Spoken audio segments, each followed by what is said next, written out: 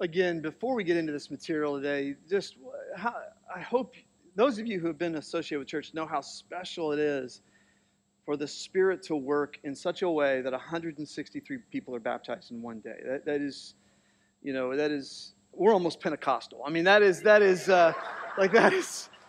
crazy, okay? But I'd rather restrain a fanatic than resurrect a corpse, wouldn't you? I would rather do that. And just thank you, Southbrook. I hope those of you who give generously to this church, I hope you just sit and go, thank you, Lord, for letting me be a part of that. The song we sang about the addiction and just about brokenness, and as you'll see as we walk through the book of Romans, it's all of us, isn't it? Everyone needs a Savior. You cannot do it on your own. And you are the fuel. I've been looking at those big old earth-moving machines out there, and I keep thinking about generosity with those because those things don't move without fuel. And you and your generosity are the fuel that makes this thing go. So thank you, Southbrook, for being so generous to make that happen, and we hope that you celebrated that last week. Golf writer Jerry Tardy said, and I agree, I know what brought the Roman Empire down. The emperors did not play golf. Golf is a great corrective to sinful pride. I attribute the insane arrogance of the Roman emperors to the fact that, having never played golf, they never knew the chastening humility experienced by a topped chip shot. If Cleopatra had been ousted in the first round of the ladies' singles at the local club, we would have heard a lot less of her proud imperiousness. And he is saying that obviously tongue-in-cheek, but he's right. It was sinful pride that brought the Roman Empire to its knees. And we're going to look in this section of Romans, as we begin it today, we're going to look at the diagnostic God gives of the Roman condition, both Jew and Gentile alike, because it is eerily similar to the condition we find ourselves in as a culture today. Eerily similar. A few weeks ago, Sherry and I took a quick trip to New York City, and we had a gift card, so we went to Keen's Chop House. Has anybody here, by any chance, ever been to Keen's Chop House in Manhattan? It was Anthony Bourdain's, one of his favorite restaurants. And I had the best steak of my life. I didn't know God made cows like this. Okay? I mean, it was a 12-ounce filet mignon, so just think of a softball. It was a filet mignon, the softball, and it was unbelievable. And I mean, it was so amazing, but it was so big, I couldn't quite finish it. I had a ping pong ball of ounces left, and I almost asked for a doggy bag for that. It was just that good. But I didn't eat that quickly. I savored every chunk. I took my time. Now, Sherry knows this. I'm one of those people, I would never eat out. Food is fuel. It's not to be enjoyed. It's just, eat, get done, do something with your life, okay?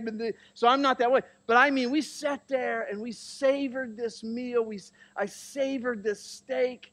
Why? Because it was unlike anything that I have ever tasted. Now, what you're going to experience between now and next summer is you're going to experience a 12-ounce filet mignon.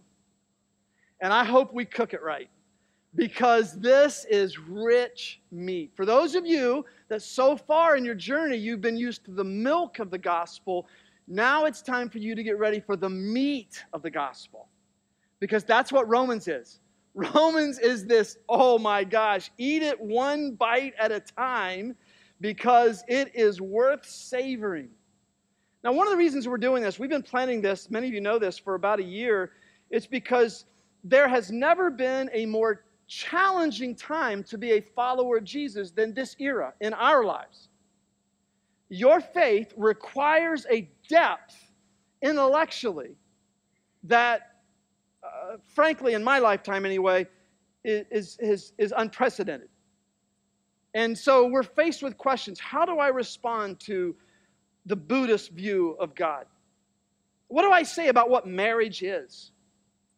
How do I respond to questions of transgenderism? How do I talk about that? What is wrong with progressive Christianity? Why should on-demand abortion be unthinkable? Should be unthinkable. How do I know there is absolute truth? I mean, just those questions right there, boom, immediately there'll be challenge. And you have to be able, in the words of 1 Peter 3:15, to give an answer to the reason, if anyone asks you for the reason for the hope that you have, and do it with gentleness and respect. And so we're going to dive deep into this DNA genome mapping of the gospel that the Apostle Paul, under the power of the Holy Spirit, gives us so that you will be changed. I really believe if you eat every piece of this steak and you walk with us slowly through this, we're going to break it into sections. We even have a Christmas section on Romans. Are you excited about that? You know, the baby that brought Rome to its knees. And we're gonna have a Christmas section in Romans. We're gonna do something no church has ever done before. And we're gonna do this. And I want you, even if you miss, make sure you follow up that week by watching on YouTube, on our channel on YouTube. Why? Because if you do, you'll be different. You'll be different. You'll be different from the inside out. This will change you and it'll reorient you. Why? Because of this. Romans teaches what human beings are really like and what they're really in need of and what God has done. D-O-N-E. Say those letters with me. D-O-N-E. Because the essence of Romans is it's not D-O. It's not about what you do. It's what He has D-O-N-E. What He has done to provide rescue, redemption, and restoration to the human condition. So much so that Romans teaches a new kind of human being comes out of Christ. A new Adam. A second Adam. I love the way theologian Jack Miller put it. And Tim Keller really popularized this because of his broad reach. In the gospel, we are taught that we are more sinful and flawed than we ever dared believe. As bad as you think you are, you're worse. You really are. But you're more loved and accepted in Jesus than we ever dared hope. That's why, what does the word gospel mean? Good news. That's what it means. It's a declaration. Caesar had his gospel. This is my good news. We call it, and today this president has his administration, his platform. It was called a gospel. And in the gospel, we see our brokenness. And we see God's compassion to act on our behalf before we could ever earn our way back. So are you ready, Southbrook, to begin a long journey to Rome and see what God has to say to us? Let's start with verse 1 of chapter 1. This was written probably in about 56 AD from the city of Corinth. If you look it up in the book of Acts, it's Acts 20 is where Paul probably wrote this opus. This was his opus. And he says, Paul, a servant of Christ Jesus. Paul, his original Hebrew name was Saul. And when he went into the Gentile world, he took his Roman name as a Roman citizen, Paulos. Do you know that Revelation 2 says that there is a name in heaven reserved for you that only God knows? Did you know that? God knows your real name. And Paul had a kind of a precedent of that. And he says, I'm a servant, a doulos of Christ Jesus. That makes sense because lords had servants. And he says, I am voluntarily, this is my identity now. I am a servant of Christ Jesus. This is one of the things you'll find in Jesus. Jesus eliminates qualifiers of what it is to be a Christian. In Christ, there are no black Christians, white Christians, gay Christians, straight Christians.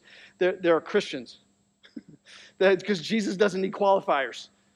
And so you'll see this unbelievable lordship thing that Paul had a very strong grasp of. Called to be a missionary. That's what the word apostle means. Set apart for the gospel of God. The gospel He promised beforehand through His prophets in the Holy Scriptures. I'll get to this in a minute. Regarding His Son, who as to His earthly life was a descendant of David. Came through the line, Joseph came through the line as to His earthly life. Why? He was of the seed of the divine, and who through the Spirit of holiness was appointed the Son of God in power. What is the basis for our faith in Jesus? What is it?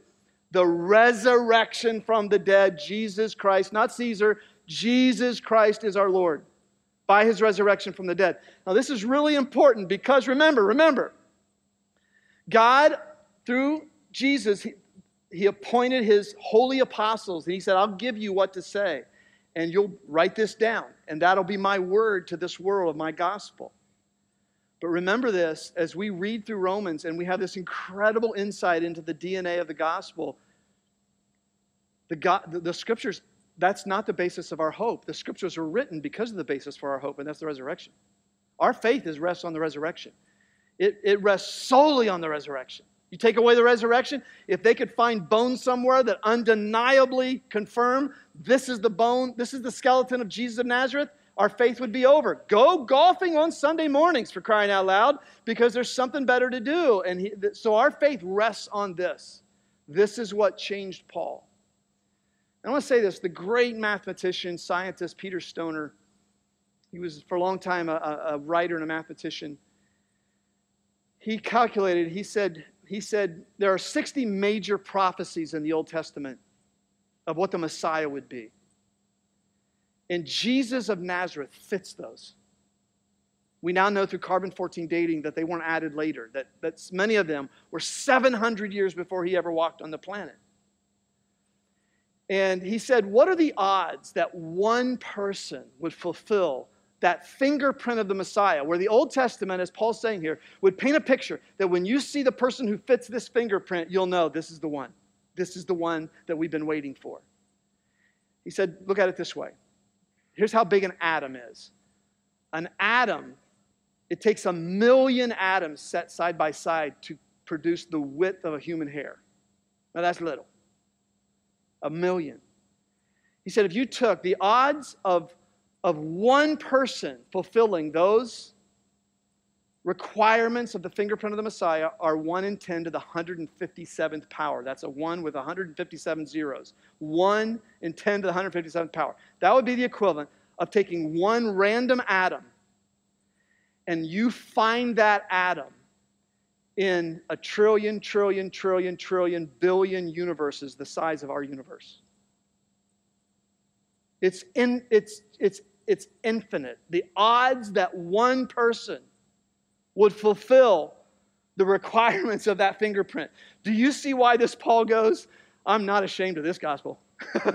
I am not ashamed to proclaim this guy because this is the one we've been waiting for. And he knew what it was like to be opposed to this person because he was, as many of you know. Let's go on.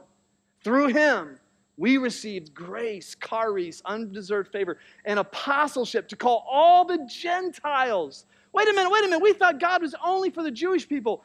This is calling everyone, all nations coming together. The gospel, it's so tragic that the church was associated with racism because the gospel of Jesus is the most anti-racial statement that God ever made in the world. All nations, Jew and Gentile alike, to the obedience that comes from faith for his name's sake. And you also are among those Gentiles who are called to belong to Jesus Christ. To all in Rome who are loved by God, called to be his set-apart people. That's what that means. Grace and peace to you from God our Father and from the Lord Jesus Christ. I want to thank God through Jesus Christ for all of you. And this is where you see it's a letter. It's so poignant. It's so personal because your faith is being reported all over the world. Paul hadn't been to Rome yet. His desire was to go to Rome. This would be, by the way, this would be like the letter to the New Yorkers. I mean, this is the most influential city in the world at this time. God, whom I serve in my spirit in preaching the gospel of his Son, is my witness how constantly I remember you in my prayers at all times. And I pray that now at last by God's will the way may be open for me to come to you. This is where he's painting a picture of what the church should be like. I long to see you so that I may impart to you some spiritual gift to make you strong. Those of you who were baptized last week, those of you who are nascent in your faith, right there is a secret to flourishing in a church. Come in the community gatherings for what you can give, not what you can get. And you have cracked the code. Right? You have gone from a consumer to a Christ follower. It's not what you can get. Can I impart something to someone today? Can I talk to someone who's lonely? That's why I love Ruth Graham. She said that I learned early on, because I heard sermons from my daddy all the time, to learn to go to church for others, not for me. I learned that early on. Paul gives this pattern here. That is that you and I may be mutually encouraged by each other's faith. That's what ought to happen when we come together. We are mutually encouraged. I don't want you to be unaware, brothers and sisters, that I planned many times to come to you, but am prevented from doing so until now, in order that I might have a harvest among you. The gospel is so critical. Paul doesn't want a trickle effect. He wants a harvest. Just as I've had among the other Gentiles, I'm obligated both to Greeks and non-Greeks. And Greeks were the sophisticated, non-Greeks were the barbarians. So the people who are of high society and people who have fringe society, both to the wise and the foolish, the educated and the uneducated. That is why I am so eager to preach the gospel also to you who are in Rome, for I am not ashamed of the gospel, because it is the power of God that brings salvation to everyone who believes. I went to the Jews first, and then to the Gentile. For in the gospel, the righteousness of God is revealed. Paul will say later, in Christ we see God being the just one and the justifier. At the cross, God didn't compromise his justice. He paid for sin's penalty in himself. We see the righteousness of God. That's why Paul will also say in this letter, it is the kindness of God that leads men and women to repent. We see God's righteousness, a righteousness that you experience by faith from first to last, beginning to end, least to most, just as it is written, the righteous will live by what they do in keeping the law. Is that what it says? That's not what it says. The righteous will live by, I've trusted Christ. As a matter of fact, when we get next year, that sounds like a long time away, doesn't it? To chapter 10, and Paul says, say the words, Jesus is Lord, and God goes to work. God goes to work to give you his righteousness. It's not what you do. It's you receive it. And I want you to look, Southbrook, today, real simply, at the words that Paul says in verse 16. I am not ashamed of the gospel. Because as you'll see throughout this series, the passion that Paul has, that I hope we communicate, that this is not one of many options. This one's different from all other options. It's different because all other religions in the world are spelled D-O. It's what you do to get nirvana. It's what you do to earn a place. And this one's different. This one is, it's been done. I can't do anything to earn this. I receive it. And we're living in an era where it is very difficult to not be ashamed of the gospel in many ways. I loved it a few weeks ago. I don't know if you saw this, but at the Western and Southern Tennis Tournament, Coco Gauff, 19-year-old, fantastic athlete, fantastic individual. I just loved it so much that she won the ladies' tournament championship. And when the interviewer asked her, Coco, how you feeling? She said, first of all, I want to thank my Lord and Savior, Jesus Christ.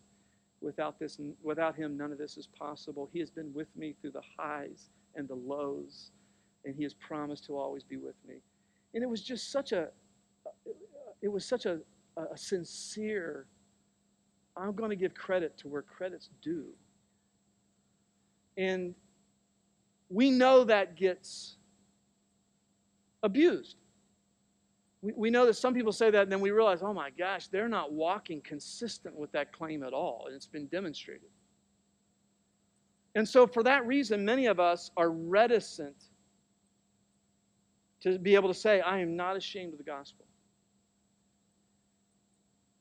The word ashamed is also translated offended. I want to show you 5 reasons why it's easy to be offended by the gospel in our era, and thereby it makes it difficult to know how to talk about it. First of all, the gospel of Christ offends our sense of pride. It is a free gift. It is not something that is earned. That's insulting to human pride. The gospel tells us that we are such spiritual failures. The only way to gain salvation is to be a gift. As I've said, if you ever find out that I'm a member at Augusta National Golf Club in Augusta, Georgia, you will know it was a gift. I did not earn that. And if anybody's open to giving gifts, I'm open to receiving them. But this offends the moral and the religious who think my decency sets me apart. It gives me an advantage over less moral people. And that's why if you understand the gospel, catch this. I said this a few months ago, and I got word that this threw some people off. And this shows that you've been in the religion of morality. Here it is. Listen to this. If you understand the gospel, you will know it has been your goodness, not your badness, that stands between you and God. I said these words a few months ago. John Gershner said, the thing that really separates us from God is not so much our sin, but our damnable good works. Why is that? If I'm good, why would I hunger and thirst for righteousness? I kind of got it. Why would I need to hunger and thirst for God? Why would I be desperate, as Jesus said, when you pray to your Heavenly Father, He said, be shameless about it, like a kid asking their parent who loves them. Why would I do that if I'm already kind of good? You know, relatively speaking, you know, I pay my bills, I don't kick my cat. I mean, I'm kind of good. And it offends. The gospel of Christ offends our sense of respectability. It tells us, and this was an official word in Jesus' day, it tells us we are sinners. We are sinners. And this offends our modern cult of self-expression and the popular belief of the innate goodness in humanity. This is where the gospel will collide with those of you who are secular humanists. Secular humanism says we were made as nothing. We were a slime in the ocean, and if you'll just keep God out of the way, we'll get better until one day we're perfect. Just take God out of it, because religion messes everything up. And the gospel says the exact opposite of that. It says we were made perfect, and sin was brought into the picture, and we'll get so bad it'll make your head spin if you take God out of the picture. You'll do stuff as a Lutheran to Jews in Nazi Germany in 1939 that you would have never thought that you would do. That's what will happen. And this is offensive. The gospel of Christ offends our sense of goodness. It tells us no one is righteous. Now, this is a little nuance off number one, but this offends the modern notion that any nice person anywhere can find God in their own way. And what's behind this is I don't lose my autonomy that way, which is the idol of America, is autonomy. Literally, the word autonomy doesn't just mean independence or freedom. It literally means your own law. I'm my own law. I determine what's right. Because what's right for me is right for me. What's right for you is right for you. In this sense, this is the most offensive statement Jesus ever made right here. Does everybody agree with this? This is the most offensive statement Jesus ever made. I am the way. I am the truth. I am the life. No one comes to the Father except through me. Now, one of the things you learn is how inclusive that statement is. Because no one can earn going to Augusta National as a member. You have to be invited. It has to be a gift. And that's actually the more inclusive way. And Jesus invites everyone because He says no one can earn membership into this salvation club. Nobody can. Actually, religion is what is exclusive, not Jesus. But we don't see it that way. We don't see it that way, do we? We don't see it that way. I'm the way, I'm the truth, I'm the life. He was either a liar, a lunatic, or He's Lord if He said that. Number 4, the gospel offends our sense of comfort. It tells us the path of salvation is difficult. Now, this is where we really go off track, because the gospel of Christ tells us that salvation was accomplished by Jesus suffering and serving, not by conquering and destroying and dominating. And that following Him means to suffer and to serve with Him. That's what it means. The gospel offends people who want salvation to be dominant and easy. It offends people who want their lives to be safe and comfortable. One of the greatest threats, so much so that we did a series on this last August, some of you remember, one of the greatest threats to your faith is comfort.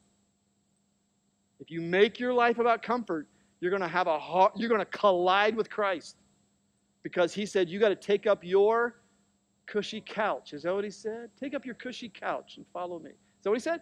He didn't say that. What did He say? Take up your cross, your purpose, your mission.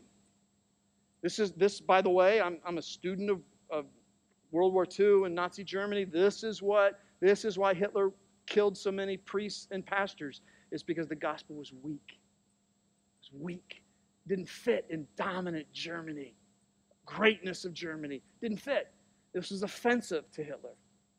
And then here's the big one. The gospel of Christ offends our sense of scaled morality, relativism. It tells us there is an absolute standard of right and wrong. You know, if somebody says to you, there is no absolute standard of right and wrong, that's a statement of absolute standard of right and wrong. It's an impossible conundrum. There is an absolute standard. To say there's not is to state one. What is it? Well, Jesus said, all authority in heaven and earth has been given to me. And he was either crazy, he was either a con man, or he is the Christ to say that. There's C.S. Lewis brilliantly said there's no other option. He's either crazy, a con man, or he is the Christ. Now, one of the things that I know, I told you this back in August, that the Lord has really prepared for me is the sense that it's going to be more difficult to be a follower of Christ in this culture in the next 10, 20, 30 years. It's going to be more difficult.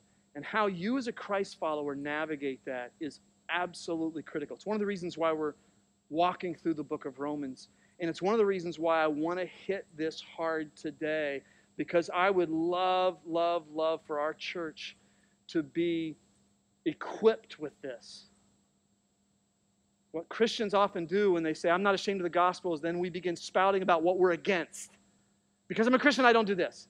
I don't dance and I don't chew and I don't go with girls who do. You know, and we start defining our faith by what we're done, what we're against. And that's not the gospel of Christ. That's not the way to share the gospel of Christ. And I love this. This is the Message Bible puts verse 16 and 17. It's news I'm most proud to proclaim. This extraordinary message of God's powerful plan to rescue everyone who trusts him. You want to get into Augusta National? Trust the one who's given you the gift. Swallow your pride. You didn't earn it. Starting with Jews and then right on to everyone else. God's way of putting people right shows up in the acts of faith, confirming what Scripture has said all along. The person in right standing before God by trusting him really lives. That you have a gospel, Southbrookers, where you can go out and you can talk to people about it because it's something that is so amazingly graciously inclusive to people who don't have sinful pride. To people who are willing to say, I will humble myself and receive that gift. I love what William Barclay, the scholar, says about that verse. He says, it is amazing to think of the background of that statement, I am not ashamed of the gospel. Paul had been imprisoned in Philippi, chased out of Thessalonica, smuggled out of Berea, laughed at in Athens, and in Corinth his message was considered foolishness to the Greeks and a stumbling block to the Jews, and out of that he says, I am not ashamed of the gospel. Are you ashamed? Next Sunday, I love opening Sunday NFL weekend for a lot of reasons. But one of it is I just love this church. And what happens, you know, you've been around here, what will happen next Sunday? All 32 NFL teams are represented with jerseys next Sunday. I mean, it is crazy. You will see ugly Steelers jerseys. Oh, can I get an amen from the congregation? Ugly Steelers jerseys. And then you'll see these people who, when you see them, you need to pause and say, thank you. Because they're the faithful ones. The ones wearing Browns jerseys are just faithful people. Faithful, I mean, high character people. Next weekend, I'm going to wear a Browns jersey that I got. It's a replica of the 69 Browns jersey. It has 00 on it. The number of Super Bowls the Browns have been to, let alone one. Let alone one. And the reason that you'll see that is I am not ashamed of the, right? In psychology, it's called a boundary marker. This is my boundary marker. I'm wearing this jersey to show you, it's amazing. Used to, people went to games in suits and ties and dresses, and now it's just amazing. You see these jerseys and the sports clothing and stuff like that. And I love that because they're not afraid to let people know, I'm passionate about this team. Now, well, listen. When it comes to Jesus, you're not called to be a fan. You're called to be a player. Think about that. You're called to wear him. You're clothed with Christ, the scriptures say. So that means that in your way, find a way to do this. Speak gently about him when the opportunity's there. I'm going to talk about this in a moment. Don't be afraid to pray openly. When you're at a restaurant, I know that, let us all stand. You don't want to do that. But to bow your head quietly as a family, and those of you who do this like we do, you've had people come over and say, thank you. Thank you for just bowing your head, quietly saying, Lord, thank you for this food. And it is a way that you do say, hey, we are people of faith. Forgive consistently. This is, as Austin said so well last week, the mark of our faith is reconciliation. That's the mark of a Christ follower. Reconciled vertically with God, reconciled horizontally with other people that we're at enmity with. And I tell you, you want to share the gospel, don't use words. Just forgive. Even don't stop, using hand signals when people cross you in traffic. Let's just start there, okay? Let's just start there. The bar's really high. I know. I'm setting it high here. But then invite naturally. The great thing about this church is that we try to communicate the gospel in a way that if you're on the outside, hopefully you can begin understanding it. That's our social contract. I have one of my best friends in life is here right now. And in the last 30 years, he has brought more people to this church than just about anybody I know because he invites naturally. And if you knew him, you wouldn't necessarily think that he's that guy. That's what makes him effective. That's what makes him effective. I'm not even sure he's a Christian, to be quite honest, some of the times, but just an invitation. This is what we call the one, right? The power of the one. The 99 leave the flock and they reach that one sheep. And that's what Jesus said is the heart of the gospel. Let me speak into real quick. I'm messed up with time. Yeah, I've got 2 minutes. I've got 17 minutes. Let's just keep this party going right here, right now. Talking about Christian faith is more complicated than ever. You can't assume things you used to assume in this culture about what people believe about the Bible, what they believe about Jesus, resurrection. You just can't assume it. So it's more complicated than ever. That's why the best way to share your faith is, I used to struggle with that too. And I have found hope in Christ. This is sometimes the most easy way to simply share your faith. It's your story. When the Pharisees brought the man Jesus healed who had been born blind in to question him, they said, what about him? Is he legitimate? And what did the blind man say who had been healed of his blindness? I don't know. I can't give you an apologetic about him. All I know is I was blind and now I see. That's all I know.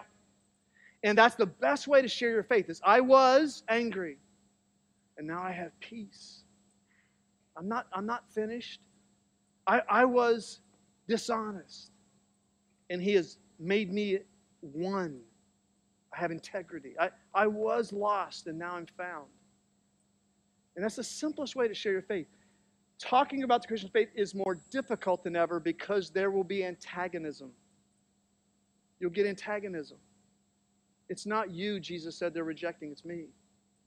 Just make sure it's him, not you, by the way you share it. And younger adults especially have been told repeatedly, no one has the right to tell others what to believe, so you shouldn't try to convert anyone. Has anyone ever heard that or had them said to them? That is a self-contradictory statement. You're doing exactly what you're saying don't do if you tell someone that. And so as a result, many of you have bought into the lie that you can't share your faith when that's all our culture does. Is Disney sharing its faith? All the time. All the time. It's all the time. If you're around Christians long enough, you get these inside quotes or these inside phrases. One of the things you'll hear me say this every once in a while is a life verse. A life verse is a verse that really hits you and you kind of rely on that. So I have three mainly. 1 John 4:18, there is no fear in love. Perfect love drives out fear. Romans 8:1, there is no condemnation for those who are in Christ Jesus. But the other one that I've always held on to is Philemon, verse 6. I pray that you'll be active in sharing your faith so that you may have a full understanding of every good thing we have in Christ. You will not know your faith if you don't give it away. Because what happens when you give it away is you have a weekend like last weekend and you get to see, oh my gosh, the gospel still works. It still works. I was a part of that. Jesus meets a woman at the well, and she walks away from there and she goes, I've got to tell you about someone who knew all my failures and foul-ups, and he still loved me. I've got to tell. She hadn't been in training. She didn't go to an evangelism course. And John 4:49 says, and all in her town came to trust in Jesus because of her witness. Isn't that amazing? Now listen, you're here because someone wasn't ashamed of the gospel. Somewhere, someone wasn't ashamed because it is the power of God for the salvation of everyone who believes. The sophisticated, the non-sophisticated, the educated, the uneducated, the broken, and the good. And you will be my witnesses, Jesus said. You will be my witnesses. I hope you're with us throughout the book of Romans. But more than that, I hope you bring friends. Because this gospel still works, friends. Amen? Let's pray. Father in heaven, who came and did what we could not do, we kept falling down, for all have sinned and fall short. And you provided a prevenient grace to reach into us, to break us with your kindness. Father, may we, as Southbrookers who hold this treasure in our jars of clay, may we go out now and may we be active in sharing our faith so that we may have a full understanding of every good thing we have in Christ. Now, those of us who will honor your body and blood through communion, may we just say a hallelujah, an amen, praise and glory and wisdom and thanks and honor and power and strength be to our God for what he has done forever and ever. And everyone said, amen. See you next week, everybody, for part 2.